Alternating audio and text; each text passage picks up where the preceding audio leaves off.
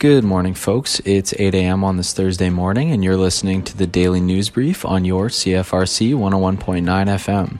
Today's weather looks like sun throughout the day with a bit of forecast.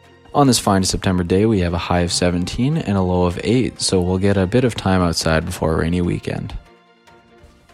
The majority of Queen's students know or have heard of the very popular Instagram account Stolen by Smith.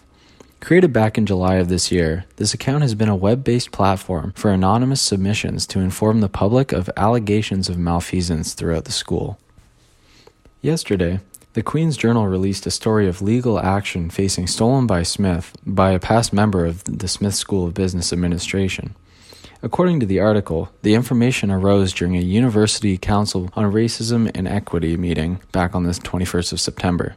It was said that the allegations written on the account have motivated the legal action. In a statement to the Journal, the Smith School of Business confirmed that it is not involved in any legal action against the account. They are also taking steps to support the affected students.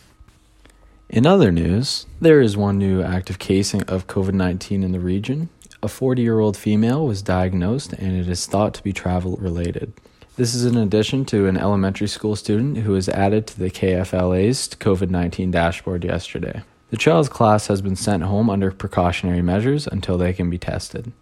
Now bringing the region's active cases to 18 with a total of 135 cases and 117 resolved. Wait times are over an hour and the center is open from 9 a.m. to 4 p.m. for anyone considering getting tested.